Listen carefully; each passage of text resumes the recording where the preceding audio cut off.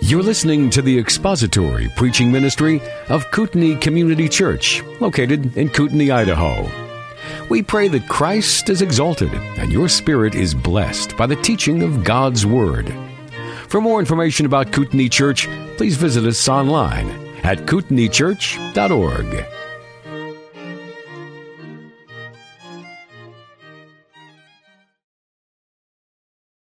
Welcome to Kootenai Community Church Adult Sunday School. As you know, Cornell and I have been alternating on various Sundays. Cornell teaching through the book of Corinthians, and I teaching through the book of Philippians. So we have worked our way through, and this morning we're still in chapter 1. Hopefully, I will try to finish the remaining verses, verses 27 through 30. And we'll try to close this first chapter, if we can work through that. So before we begin, let's go to the Lord in prayer and ask that He would guide us and illuminate us. Father, we just praise You and thank You for the unity in the Spirit. That is Your Spirit and the unity we have as Your people here at the local fellowship at Kootenai Community Church. And Lord, we know that Your people throughout the world are honoring You and celebrating You this day. And we just praise You and thank You for the fellowship of the brethren. And as we look at Your Word this morning, Father, we are utterly and completely dependent upon Your Holy Spirit to give us not only understanding, but the grace to appropriate Your Word in our lives so that it may not just be an academic study, but that it's a transforming and a renewing of our minds through the power of Your Word and in Your Spirit. We give You thanks, Lord, for Your love for each of us, that You gave Your Son for all those that place their faith in You, for forgiveness of sin and salvation, and to be able to enjoy the fellowship that we have in Christ. We just ask now that You'd guide us and that You'd be glorified. And we pray this in Jesus' precious name. Amen. Oftentimes, when we look at the Apostle Paul's epistles, we can see his interest, his focus point, and his desire to honor God in all that he does. And he's already stated, even earlier in this epistle, that for him to live is Christ, and to die is gain. And that summarizes the essence of Paul's life. And yet we recognize at this point, we understood that Paul was in prison in Rome and that he was awaiting the outcome of the sentence that he was facing. He had complete confidence, however, not on anything based on what God had given him as a special revelation, but he had personal confidence that he was going to be released at some point and would be able to actually be reunited with these Philippian believers. He had a great love for this fellowship, and he understood this little fellowship in this province of Rome was a miniature Rome in every sense of the word, and we looked at that in the introduction. They mimicked Rome in their dress, in their speech, in their political practices, in every way. And he wanted these Christians living amongst these pagans and idolaters to be able to be set apart for the gospel. He was thankful because he had received reports that even though he was not there to assist and to minister His word, the Lord's word to them and disciple them, the gospel was going forth. People were being saved in the city of Philippi. Paul was not only joyful over that, but he was pleased to see that God's work in them was fruitful. Though the church was not perfect in any sense of the word, he's going to, later on in this epistle, address some issues, some that are having conflict, and then later on he addresses the false teachers that had crept in there, the Judaizers. And he's going to rebuke and point out their false teaching. So Paul's pursuit here was first of all to express his joy for the saints and also to give them some understanding that he was fine. They were concerned. That's why they had dispatched Epaphroditus to give a report and to bring him a gift or several gifts, and also to bring a report back to the body in Philippi. They were concerned about Paul's well-being. He wanted them to be assured that he was fine. Though whatever he suffered, he didn't explain or give any account for that. He didn't focus on himself. His focus was first of all on Christ and then God's people. He was concerned about them. And so he wanted now to express that. He had offered thanks, given thanks for them. Then he offered a prayer up for them. Now the tone takes a little bit of a turn. Now he is going to focus on their walk, their daily conduct, their lives. And we opened a little bit of that last week in verse 27. But his concern was not just that they were believers and they were proclaiming the gospel, but he wanted their conduct. And earlier on in the 1700s, if you look at the King James Version, the word instead of conduct was conversation.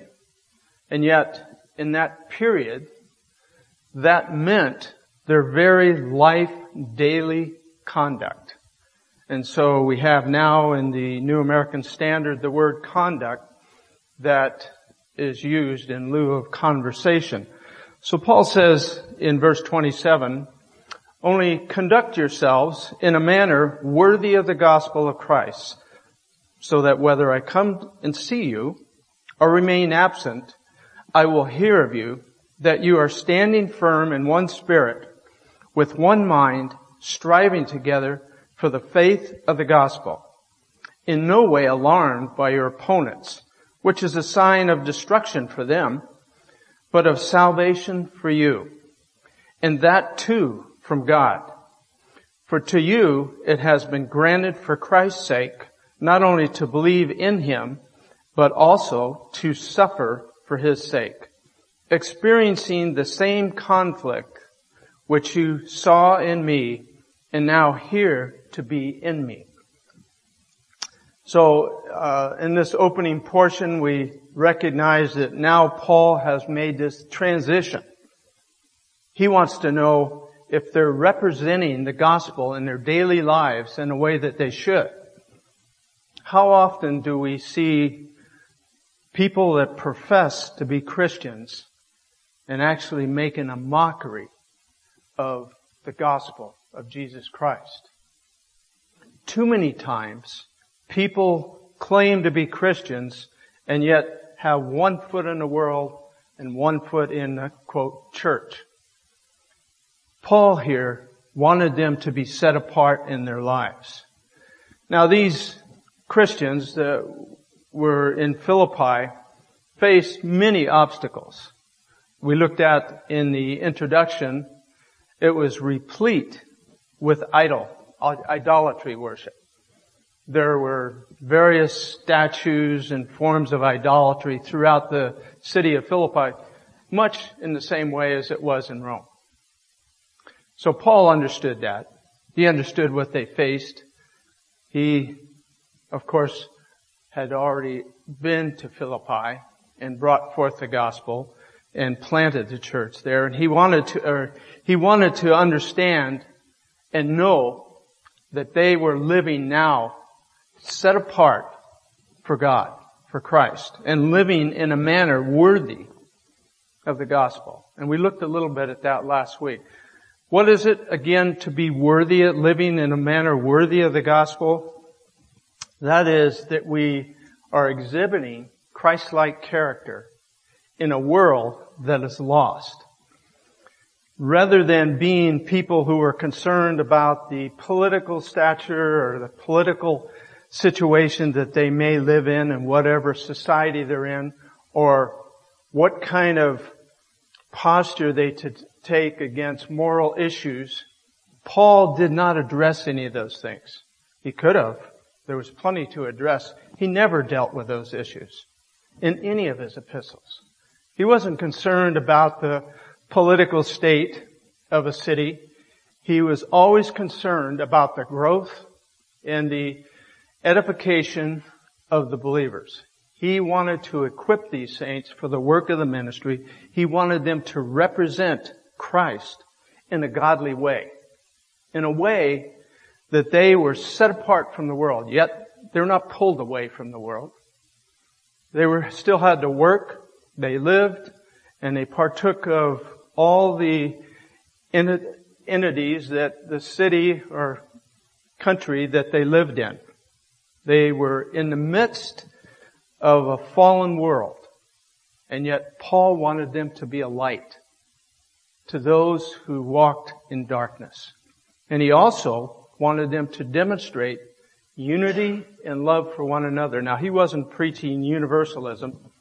He wanted them to be centered on Christ and living out the gospel in a way that they understood the gospel. How can we give the gospel and not understand what that gospel should do? How can we present the gospel and not somehow be living the representation of that which we speak? So this was Paul's concern. He would hope to be there with them whenever he could. But now he wants this inward focus. It's much like he instructed them in the 3rd chapter of Colossians, which Cornell did an exposition of earlier. Whatever you do in word or deed, do all in the name of the Lord. In other words, our lives should reflect who we are. Not just what we say, but the very evidence by our lives. Not just here on Sunday morning. It's easy for us to come and shake hands, smile, and give the appearance of being Christians. And yet, it's when we're challenged daily, and everyone is challenged in a different way, to live that life in whatever God brings in our lives, recognizing that He sovereignly filters everything. There's nothing that you and I experience, and we've looked at this numerous times throughout this epistle, that God hasn't ordained. So here Paul recognizes where they are, what kind of a city that they're living in, and what they're faced with each day. And he's confident that God is working in them, both to will and do of His good pleasure. He urges them to, first of all, stand firm in one spirit. He had already iterated that. So that whether I come and see you or remain absent, I will hear that you are standing firm in one spirit, with one mind, striving together for the faith of the gospel. How easy it is when the apostle is there with them and he's able to observe them on a daily basis. They want to be in their best behavior, just much like perhaps when we were in school. While we're in the classroom under the teacher or professor, whatever level that we're in, we want to be in our best behavior. And yet oftentimes when that teacher or professor leaves the room, the conduct changes. In the same way, in Christianity, we can be gathered together and present ourselves as living a holy life and set apart. And yet, daily, in our personal lives, are we set apart in our thinking, in our speech, in our behavior? That's what Paul wanted to focus on. He wanted them to be living that light of the gospel. This conduct that he spoke of had to be worthy of the gospel. When we think about that, how often we see the gospel reduced. Today in many places that call themselves Christians, they want to eliminate certain doctrines so that it's more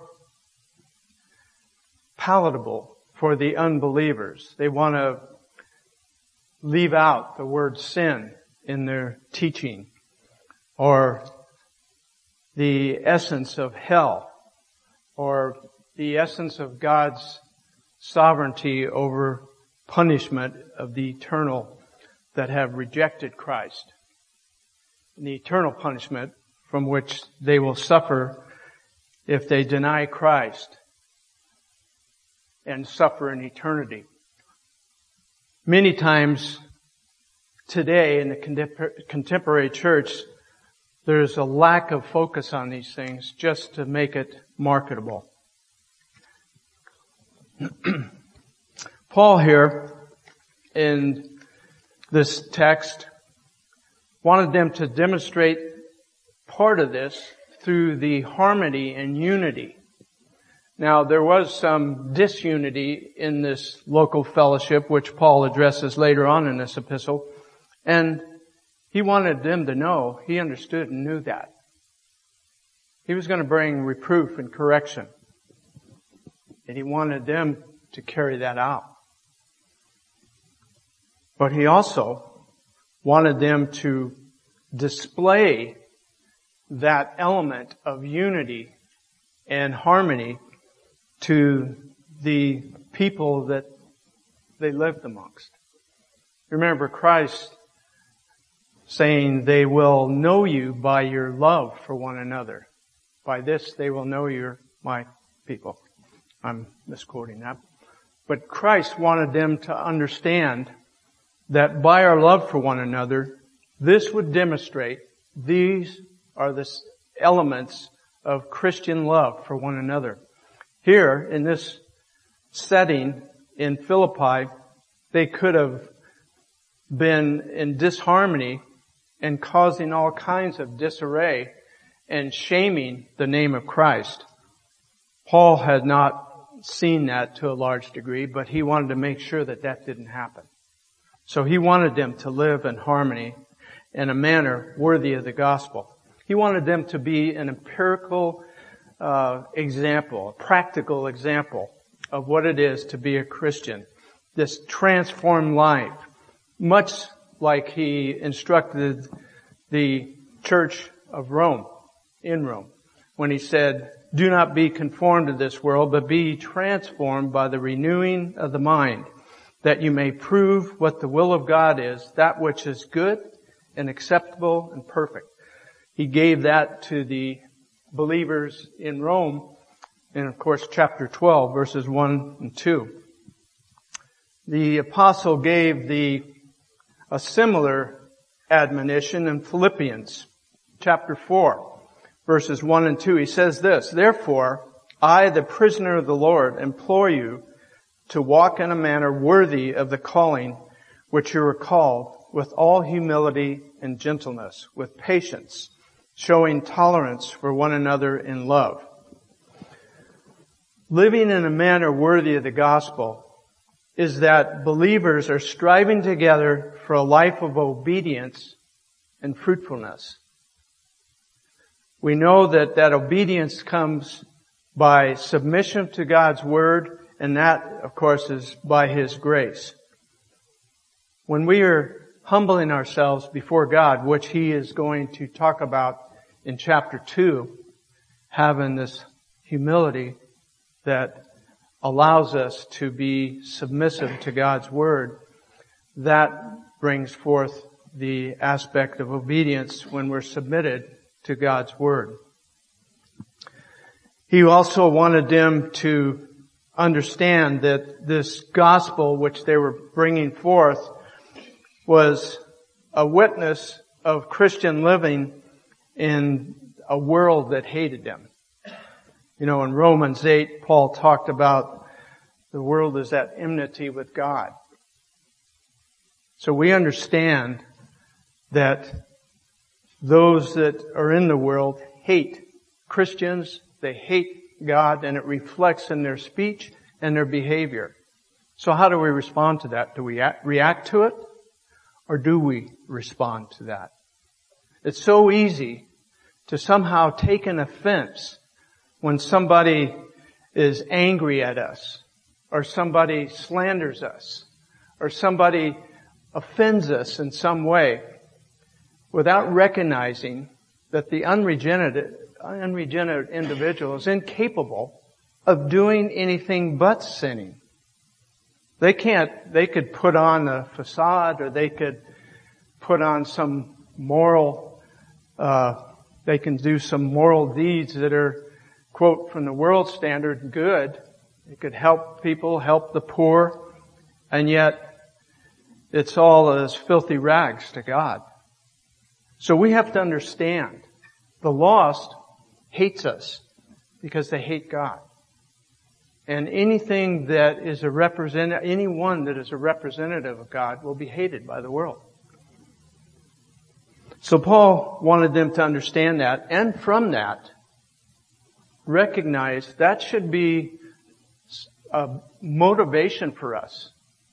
The more somebody displays that attitude, the more it shows our salvation and their state of being lost.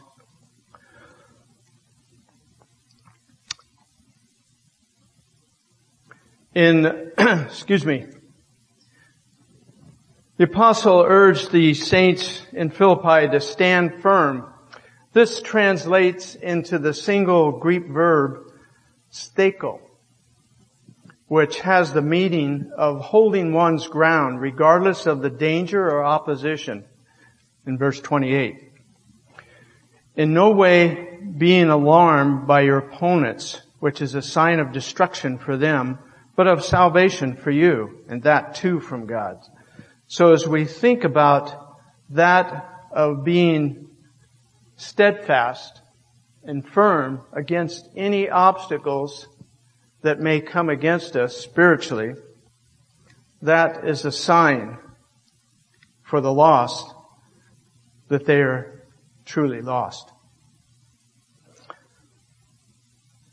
Throughout church history, many times people look back at the Puritan area and they recognize how some of these Puritans were just living examples daily in their lives, in their work, and their ethics, their families, and their love of God reflected in every aspect of their lives. And yet,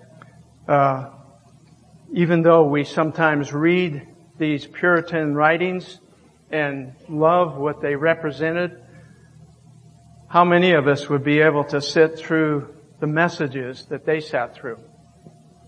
3 hours perhaps, or more, of a message being preached, perhaps in a hot church with no air circulation.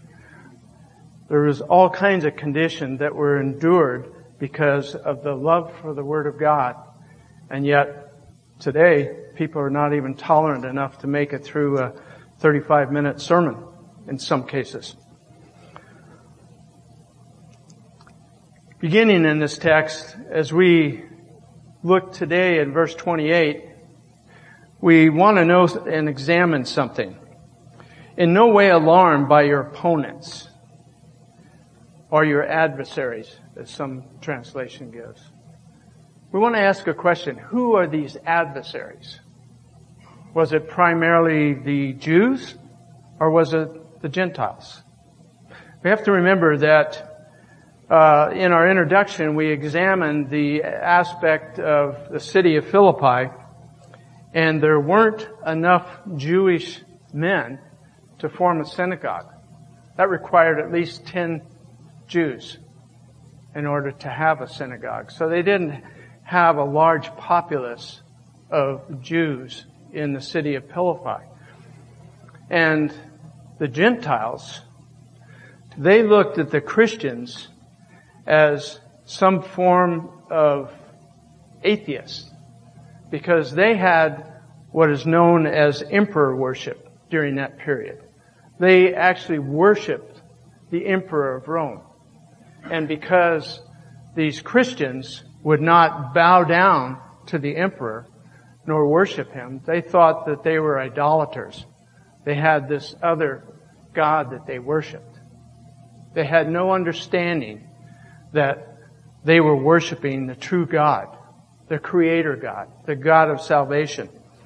So they had this enmity. That was the main adversary to the Christians in Philippi. This was the Gentiles.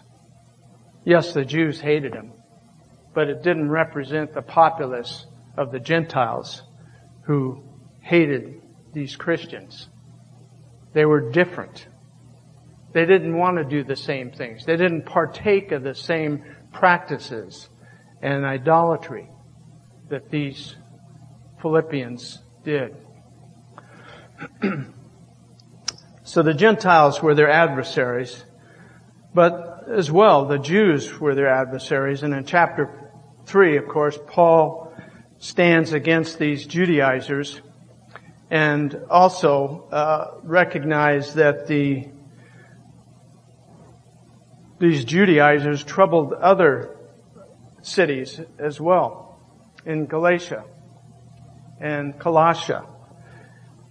They were trying to get these new converts to follow Judaism. And yet Paul addresses that even in this epistle. The failure of these adversaries was to intimidate these believers. And their fearlessness was proof of God working out His plan in them. Remember, Paul was an example to them. Here he was in prison in Rome, wrongfully imprisoned, and yet he was rejoicing. He didn't complain. He was bringing them encouragement. He was joyful over what he had seen in the body of Christ in Philippi. So he was an example of them. So for them to suffer persecution, they could do so without fear, because they were following the example that Paul gave. Now, did they have anything to fear? Absolutely. They could have been tortured, they could have been imprisoned, or they could have been executed. And yet, they were forming the attitude as Paul. For me to live is Christ, to die is gain. So they were coming to that place of maturity where their adversaries weren't putting the fear in them that they had hoped to. They hoped that they could suppress this church, somehow get rid of them, because it was growing. Others were coming to Christ in this city. So the failure to see that brought forth the understanding of these men being saved. As we look at some of the false teachers today, which Justin has a ministry of exposing, we have to understand that that started not just in the contemporary society, that goes all the way back to first century Christianity.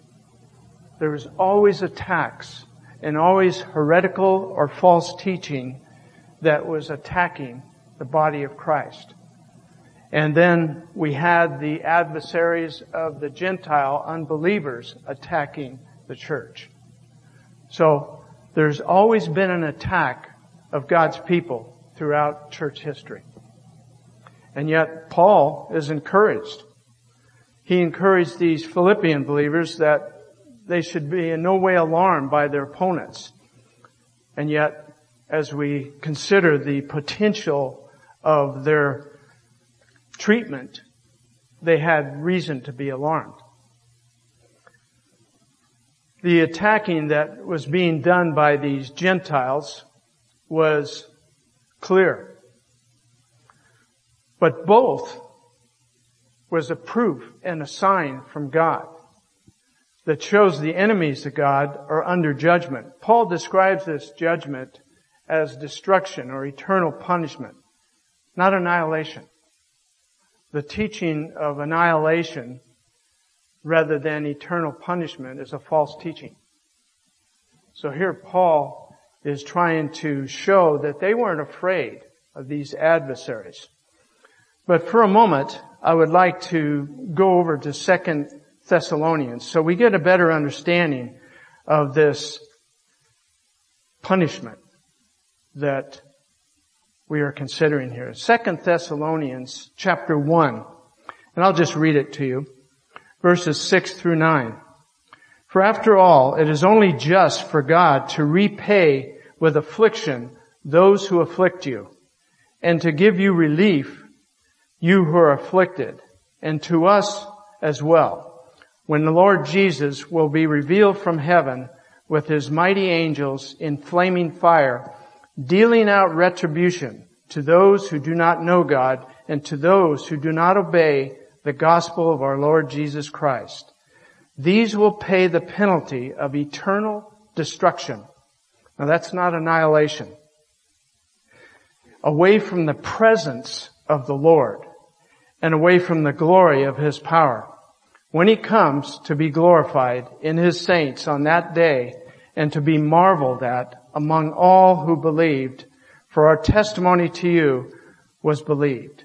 To this end also we pray for you always, that our God will count you worthy of your calling and fulfill every desire for goodness and for the work of faith with the power, so that God, our Lord Jesus, will be glorified in you and in him according to the grace of our God and our Lord Jesus Christ. That was again in 1 Thessalonians chapter 1 verses 9 through 12. So there Paul reiterates how we are going to spend eternity. They were facing eternal destruction. They will be fitted for eternal life, but that for eternal torment. So both are signs from God. As the church struggles the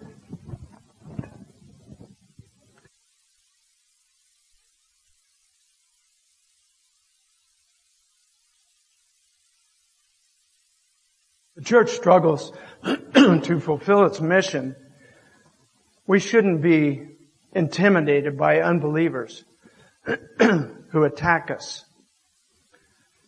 We recognize that this happens throughout all of Christian history. We must recognize that throughout church history, the church and its people have been attacked. Recognize that God doesn't want us to fear the adversary.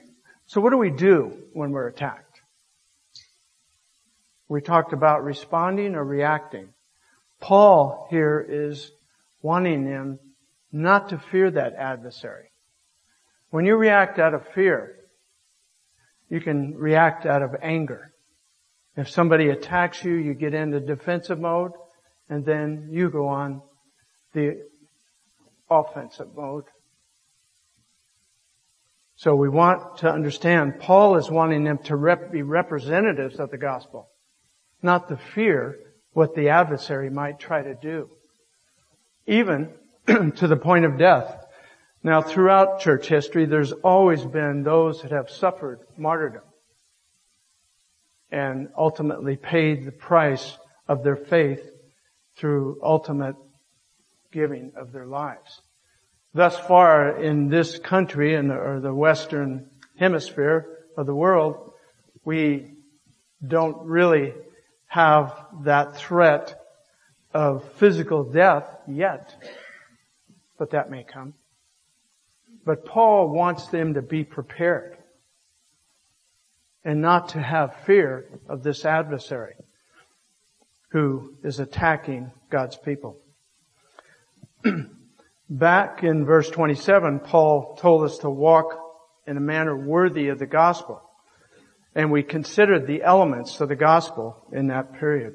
Paul instructed them not to be afraid of those that would come against the gospel, but that it was a sign of their salvation. As he continues in this passage, he says to walk in a manner worthy and suffer because of our faith in Him on behalf of Christ. Some translations say, for Christ's sake, which is in the New American Standard. God gives His children both the faith and the suffering that has been granted. To give or render is to grant graciously. That is, God is giving us the privilege of suffering for His sake. Indeed, Paul says to Timothy, all who desire to live godly in Christ Jesus will be persecuted. So it's not a matter of if, it's a matter of when and how we will suffer. Because Christ has ordained that. It is the cause of the growth. As Jim took us through the book of Acts, wasn't too long ago, a couple of years back, we recognize what the church went through throughout the history from the onset. It was persecuted. And gradually that persecution grew stronger and wider as the church grew. And yet it produced and allowed church growth. That is, in the true sense. God was bringing forth His gospel in the midst of this persecution. So here Paul is trying to encourage them because it's separating us.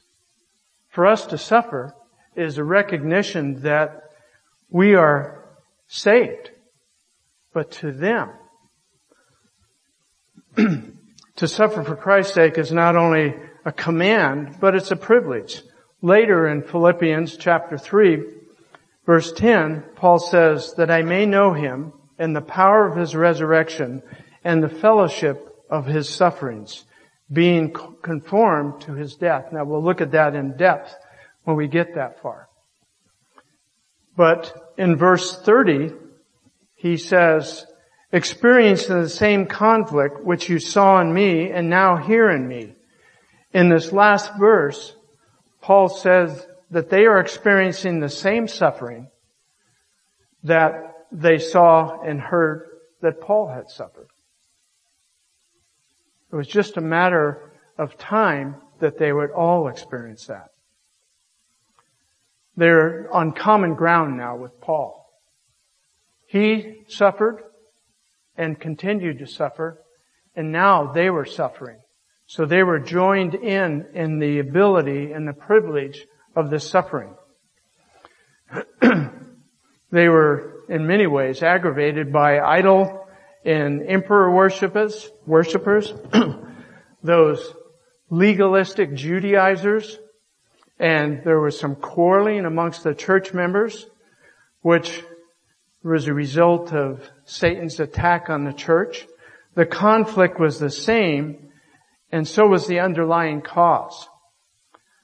But it's because, on behalf of Christ, it is in the interest of the kingdom of God that suffering take place. In the suffering, which this conflict begins, it's God's gracious gift, is the victory for both Paul and for them.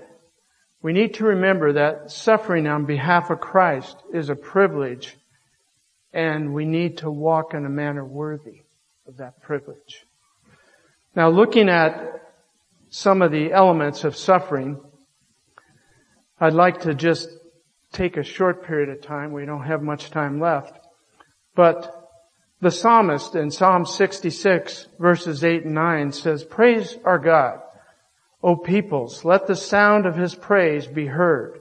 He has persevered our lives and kept our feet from slipping." In the book of Hebrews, the author of Hebrews says this in the 2nd chapter, verse 10. "In bringing many sons to glory, it was fitting that God, for whom through everything exists, should make the author of their salvation perfect through suffering."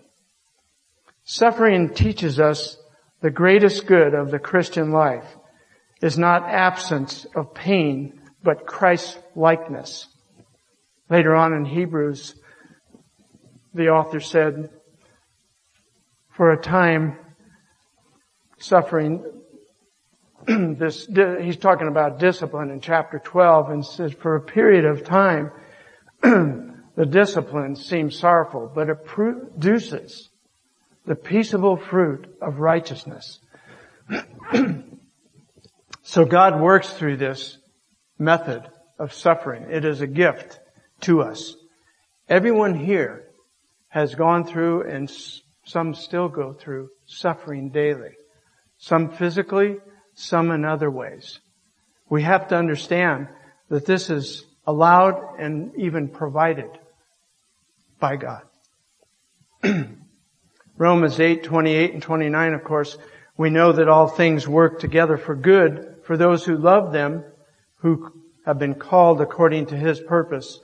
For those who God foreknew, He also predestined to be conformed to the likeness of His Son, so that we might be the firstborn among man and many brethren. Suffering can be a form of chastisement as well. In Psalm 107:17, some became fools through their rebellious ways and suffer affliction because of their iniquities. Obedience and self-control is learned through suffering. Hebrews 5:8, although He was a son, He learned obedience from what He suffered. Psalm 119:67, before I was afflicted, I went astray, but now I obey your word. And here in Romans 5, when Paul addressed that epistle to the Romans, he said, therefore, since we have been justified through faith, we have peace with God through our Lord Jesus Christ, through whom we have gained access by faith into this grace in which we now stand. And again, we rejoice in the hope of glory of God. Not only so, but we also rejoice in our sufferings, because we know that suffering produces perseverance, perseverance character, and character hope. And hope does not disappoint us, because God has poured out His love into our hearts by the Holy Spirit, whom He has given us. Now in James, which Justin is going through as he preaches, in James 1, verses 2 through 8, I'm not going to do an exposition of, but James says this, consider it all joy, my brethren, whenever you face trials of many kinds, because you know that the testing of your faith develops perseverance. Perseverance must finish its work so that you may be mature and complete, not lacking anything. If any of you lack wisdom, he should ask of God, who gives generously and who without finding fault, and will be given to him. But when he asks, he must believe and not doubt, because he who doubts is like a wave of the sea, blown and tossed by the wind, that man should not think he will receive anything from the Lord.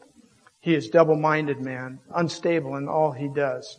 So as we think of this sovereign suffering that God allows in our lives, He's producing Christ-like character in us.